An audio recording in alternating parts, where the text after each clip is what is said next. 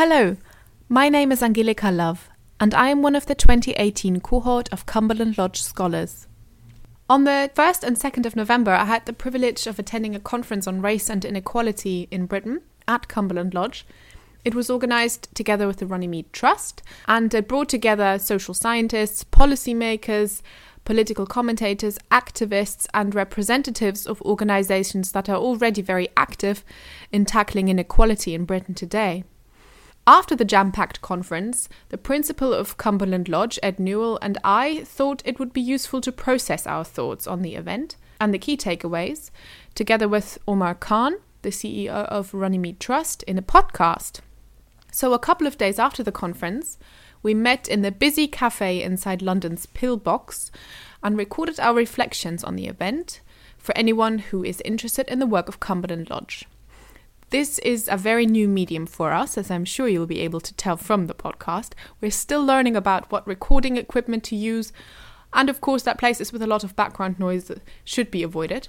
So the sound quality is something we're working on for future episodes, but we hope that you nevertheless enjoy learning more about race and inequality in Britain, about Cumberland Lodge's wider mission, and about our partnership with Britain's largest independent race and inequality think tank. Enjoy the podcast. Today I'm joined by the principal of the educational charity Cumberland Lodge, Ed Newell, and the director of the Runnymede Trust, the UK's leading independent race equality think tank, Omar Khan. Welcome to you both. Thank you so much for joining me. Let's use this conversation as an opportunity to reflect a bit further on the conference, its overarching themes, and our own takeaways from it. And I was hoping that we could start by talking a little bit about how the conference came about in the first place, and how your alliance came about as well. I suppose a starting point would be that Cumberland Lodge is working now very much on issues to do with social cohesion and the problems in society which are causing fractures in society. That's the theme that we're working with. We've also worked with the Runnymede Trust in the past, and we felt that a partnership with them would be good, but there's also a very specific reason for doing it at this time, which Omar, I'm sure, will tell us about. Yes, no, that's right, Ed. I mean, we've worked with Cumberland Lodge in the past. Most notably, we held our 40th anniversary at Cumberland Lodge 10 years ago, and as Ed sort of hints at, this year is our 50th anniversary. We were founded in October 1968 to nail the lie on racism. Our initial founders were Jim Rose and Anthony Lester. They were human rights activists, and they were also quite involved in the early legislation, the 1965-1968, and then Lord Lester wrote the 1976 Race Relations Act. So for us, it was a good time to take stock, and having been to Cumberland Lodge before, one of the things that we feel is it's sometimes important to have the space and the time to think, and one of the great features of Cumberland Lodge is that it both in terms of format and in terms of just the grounds and the experience, it allows for less social media fast thinking and more slow thinking and reflective thinking, which I think is sadly a bit of a luxury today. And in that regard, it was invaluable really to bring so many different voices together who shared an ambition to bring about greater social equality and integration in the UK, but who also came at it from lots of different perspectives. Yeah, I think we designed the conference in that way. We had a number of panels, and Cumberland Lodge and Runnymede kind of shared some of the responsibility for those themes. And yes, to bring academics together with those who are actually working on issues. So we had professors of sort of race who had a more, I suppose, theoretical approach or a more data-driven approach. And then we had people from communities who were trying to challenge some of the inequalities that the professors outlined. And I think we need both. I think in order to tackle any social issue, you need good thinking so that you have the right approach and right understanding of what the issue is. Because if you have the wrong analysis, you'll get the wrong answers. But you also need people who are practically driven about trying to move it forward. And I think we had a good balance, both in terms of our presenters, but also in terms of the audience or participants. I think one of the things we find at Cumberland Lodge generally is that when we bring together people from different sectors, they often say, I wish we'd had these sorts of conversations before, because there's so much we can learn from each other, and it provides a really strong way of taking things forward, and things are really well thought through, and there are people there who are able to deliver. Yeah. What were the sort of key themes that you saw emerge over these 2 days? One of the things that really struck me was the importance of history, particularly Britain's colonial history. And I was hearing things that were making me think, do we really understand in our society how the country that we have today has been formed by people from all sorts of different backgrounds? I'm not sure we do. And that really came across to me as a particular thing that we ought to be addressing from an educational perspective. Yeah, I would agree with that. I mean, when you look at the data or even look at the categories in the census in terms of the ethnic groups, I mean, the categories we have are not scientific or straightforward ethnic categories. They reflect rather, in many ways, Britain's own past. The groups that are in large numbers in Britain, but also the groups that experience inequalities are not random. They tend to be, there's a reason why people with Asian or African surnames have to send in twice as many CVs and not other, backgrounds. So I think I very much agree with Ed that we need to understand better our history, and to that end we've produced a website called Our Migration Story that seeks to do that, both in schools but also hopefully in the university history curriculum. I think the other key takeaway for me was we can talk about evidence and data all we like, but we need to figure out how to communicate, not just the history that Ed quite rightly refers to, but also the evidence, because the evidence is complex. And data also doesn't convince people. If data by itself changed things, we'd be, I think, a bit further along, because Runnymede has been producing data-driven reports for 50 years. And the reality is our founders established us and probably would have hoped that we'd be out of business by now, because the aims that we're trying to achieve should have been achieved by now. So I think it's necessary for us to reflect, is this the right way or the only way to go about creating social change? Yes, you both mentioned quite cognitive, quite thought-driven changes, data-oriented, education-oriented changes, through changes in the history curriculums and to changes in the resources that people have access to. But something that emerged throughout the conference was really also the importance of heart-driven changes, hearts and minds. What initiatives do you think are great examples where people come together to, in a more experiential learning way, where they develop empathy for each other and trust for each other? Certainly at Cumberland Lodge, something we do regularly is try to bring people together from very different backgrounds and just get them to know each other and to share things. We've been working with international students on a project for a couple of years, and we brought people together from all around the world of different faiths and cultures. And they spent 3 weekends together getting to know each other and discussing pretty difficult issues to do with beliefs.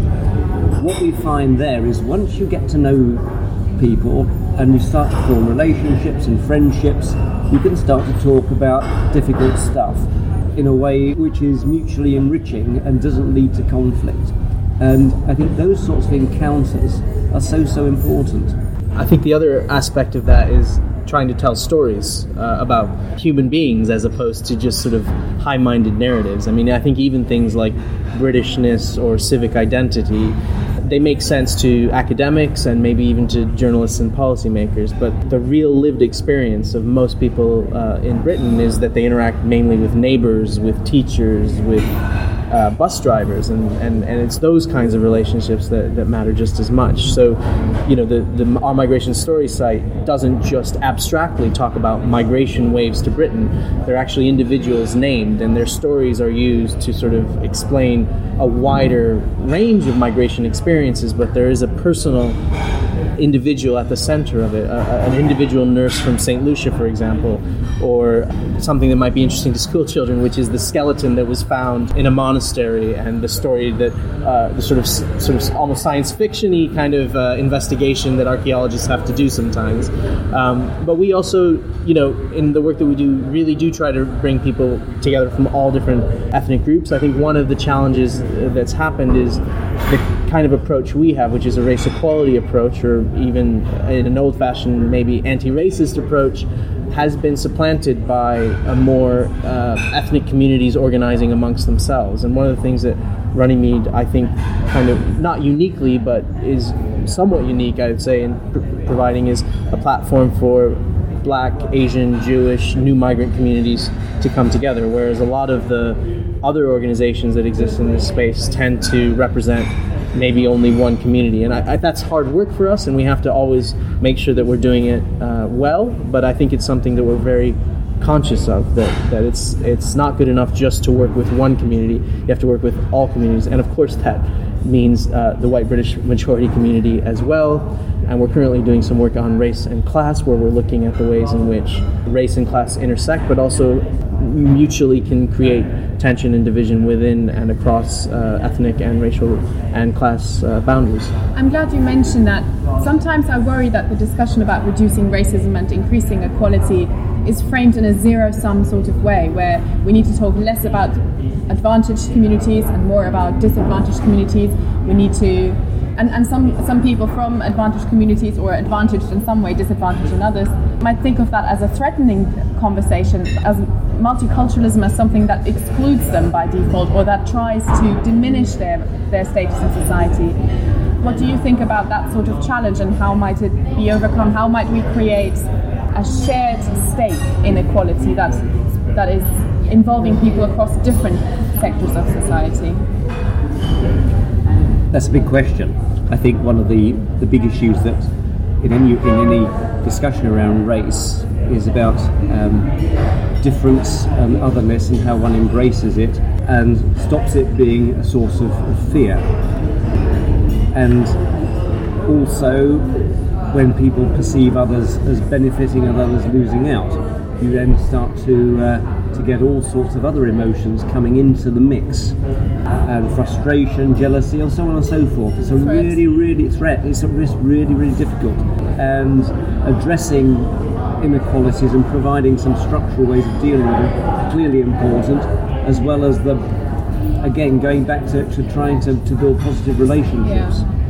Yeah, I think it is a big challenge, and I think it's in some ways got worse, in part because we haven't tackled some of these inequalities over the years, and in part because the discussion has become sharper internationally as well as here in Britain. I think there is one way, I think, of tackling this, which is to try to focus, at least first in a conversation, on the shared experience and the shared interests. I think that's an approach that a lot of organizers, for example, would take, so that if you're in, for example, a local authority where the schools aren't maybe need improvement, or where the roads have potholes, you have that shared experience of being irritated with the council for not fixing that, and it makes people realize actually they're not so different from me. They have similar difficulties and similar experiences and similar hopes for their children. So I support all of that. I think, having said that, I think we can't shy away from the fact that this will be difficult conversations and there will be some conflict. It has to be managed. I absolutely agree with that, but I don't know that we can aim for a world in which we solve social inequalities and discrimination, whether that's racism, sexism, or homophobia, without having some uncomfortable conversations. So I think we all are going to have to get a little bit more used to having uncomfortable conversations. And one of the big themes that came out of the conference was the utility or difficulty of talking about whiteness and white privilege, which I think for a lot of Black and minority ethnic people isn't just an intellectual claim or something about trying to be politically radical. It's actually their lived experience, and they feel, and their experience is such that helps to explain the way they've had to navigate the world. And I think that's a plausible experiential view, but for a lot of disadvantaged white communities, they can often hear that as being that they're experiencing privilege, whereas their communities have seen a complete lack of investment, a complete loss of jobs, and in some cases a kind of loss of local identity that revolved around the kinds of work, whether that was a mining community or whether that was a community that used to have more manufacturing. So I think it is a challenge, but I think we can and we need to find a way through it to reflect and listen to everyone's voice. And I think it would be a mistake to shut down people's voices in advance just because it makes other people uncomfortable. There's a very interesting tension really between unlocking consensus and creating shared visions across the population on the one hand, and on the other hand glossing over differences. We need to acknowledge and celebrate, as you said, Ed, and appreciate diversity, but not endeavour, I think, to make us into a homogeneous blend where we're all pretending to be the same. Yes. So that's, I think, a real big social challenge that multicultural societies like Britain will have to face. Omar, you mentioned having difficult conversations. It's something that came up during the conference again and again, with people across all different sectors saying we need to have more difficult conversations. And as an audience member, I kept wondering throughout the conference, what is a difficult conversation? What characterizes it as difficult? Where can we have it? How do we get people involved who don't want to have a conversation? Do you have any thoughts on that?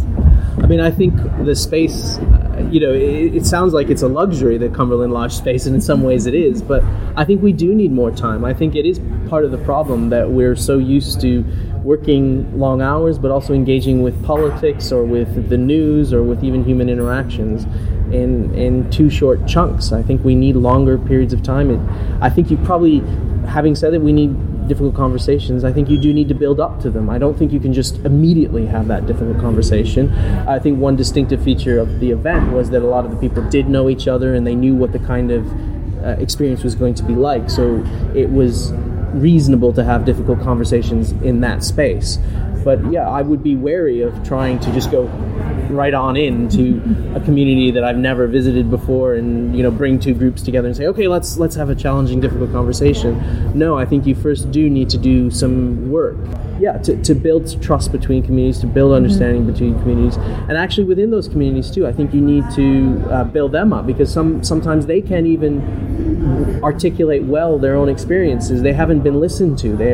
Whether that's white working class communities, or whether that's migrant communities, whether that's women experiencing domestic violence who are asylum seekers, their voices aren't listened to enough, and so they will need support first to articulate clearly, their experience, which the reality is they are doing it, but we're not listening, and we'll need to be able to make the environment comfortable for them to articulate that experience.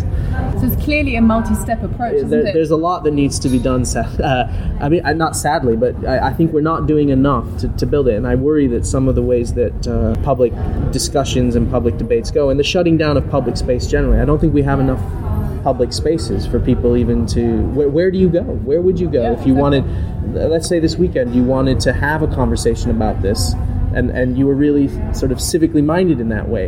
Where would you even go? Well, many people go online these days, and we know from research on hostility on the internet that conversations in chat forums are just much more coarse than they are in person. Ed, did you have any thoughts? I do, yes. Cumberland Lodge does try to convene groups for difficult conversations. I think Omar hit the nail on the head when he talked about trust. Building up to a difficult conversation. I think you need to set the ground rules, get people to know each other, get people to trust each other, and be willing to confide in each other. But it means just stepping over the normal boundaries of what we would discuss within a community. And sometimes I think we're frightened to tackle really difficult issues. And I think that's where you need to take one step further. So in a community group, you might get to know your neighbours, you might eat together, you might socialise together. Can you actually take that one step further and really start to get to the nitty-gritty things that cause problems in that community? That requires the art of listening as well as speaking. And I think cultivating that art of listening and just being willing to, or learn to just get someone else's perspective, to try to put yourself in someone else's shoes, to be more empathetic. That's a really difficult thing to do, but it's a really important thing to do. You may need someone to help facilitate it, but it's where one has to go, really, if you're going to really get down to discuss difficult things. The public narrative in the UK is increasingly becoming one of, we're a very polarised society, we're a divided society. Brexit seems to have only amplified these divisions. So where do people go?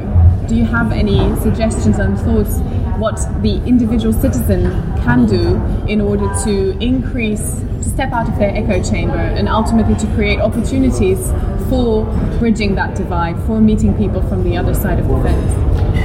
I think it's a danger to sort of imply that there's only one division in British society. I'm not, I think I agree with you, that is the public narrative, that there's Remainers and Leavers, and that's the sort of only and main division in society, and you line up on one side or the other. Whereas in fact, it's a good thing that in society we have multiple divisions and cleavages, and that I think it's something that we need to hold on to, that, even in places like Islington, a quarter of the population voted to leave, and even in places like Sunderland, over a quarter voted to remain. And even amongst ethnic minority communities, while the large majority did vote to remain, a third voted amongst Asians to leave, and a quarter amongst black people. So there are many ways in which we identify. It's not just in terms of our ethnic background, it's not just in terms of our gender, and it's definitely not just in terms of how we voted in the EU referendum. I think locally, actually, some good work is happening. So I think, especially, actually, ironically, given the way that we've been talking about this, in working class communities where they're challenging, say, cuts to local services or libraries, I think you do see in certain areas, especially around public services in a local area. Schools, I think, where you see parents groups coming together to try to improve even things like school meals or the buildings at a time when they're facing cuts, or where there might need to be more support services because the teaching and support staff is being cut, and local parents are having to step up in after school clubs. I think you see it in terms of housing, and you see it in terms of, as I said, in local libraries. So I think it's not just sort of us in the more intellectual middle class frame who are needing to think about how we come together. Maybe we could learn more from what's going on where there is actually some solidarity, or at least camaraderie, amongst working class communities. Because the reality is there's more ethnic mixing amongst the working class in cities in Britain than there often is amongst the middle class, and those public services are an opportunity. Yeah, so the starting point would be recognize that we all contain multitudes. Yes. and then find the nexus with the other person. That's a more concise answer. So to wrap up, let's finally talk about our main takeaways from this. What are we going to do next? What is going to happen to the various themes that came up during the conference? Ed, what are your plans? Well, the plan, to speak on a more practical level, what we want to do is to, once we've got the report from the conference, see are there particular things that really bubble out of it we think we can actually have some impact on and work on.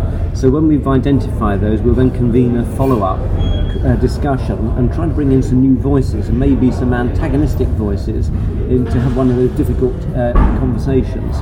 When we've then honed the report down, we'd then like to present it in a more public forum a bit down the line, probably in about 6 months' time. So that's very practical, but Omar might want to say something about the more tangible bits of it all. Well, no, I think I'm looking forward to the further outcomes, including the policy briefing as well, and we also presented some of the early findings of a report we're about to publish in the spring. So I think both the presentations on the day from that session, but also the audience response to it, will inform the way in which we write that report, which is an account of race in Britain today. I think, secondly, there were a lot of people there who were doing things on the ground that I think I want to stay in touch with and learn from. We're doing some work on race and class that I've referred to. So I think there's some practical things that will develop further. And I think the final practical thing is the first point that Ed made, which is around our history and the curriculum. So, we need to think, I think, a bit more about how this website that we've produced, but also other resources that now exist to teach the history of migration and the history potentially of empire and colonialism, how we ensure that happens, but how we ensure that happens in a productive rather than an antagonistic and divisive way. And if our listeners want to get involved with the work either of the Cumberland Lodge or the Runnymede Trust, where do they go? I think they go to the internet, look up Cumberland Lodge, look up the right Cumberland Lodge, otherwise you might end up having a holiday somewhere, which you hadn't planned for. But if you go to www.cumberlandlodge.ac.uk, you'll get to the right one. Yeah, and our website's www.runnymedetrust.org. You can sign up for our newsletter, which goes out about once a month, and we have a number of events, including this one at Cumberland Lodge, but also other sorts of events. We have an event with the Free Word Center coming up next month. We had an event in Manchester last month with Tommy Smith, an athlete who won the 1968 Olympic gold medal. So we do a variety of events, and we're always looking to partner with people, and you can sign up for our newsletter. Thank you both so very much for organising the conference and for joining me for Reflections. Thank you.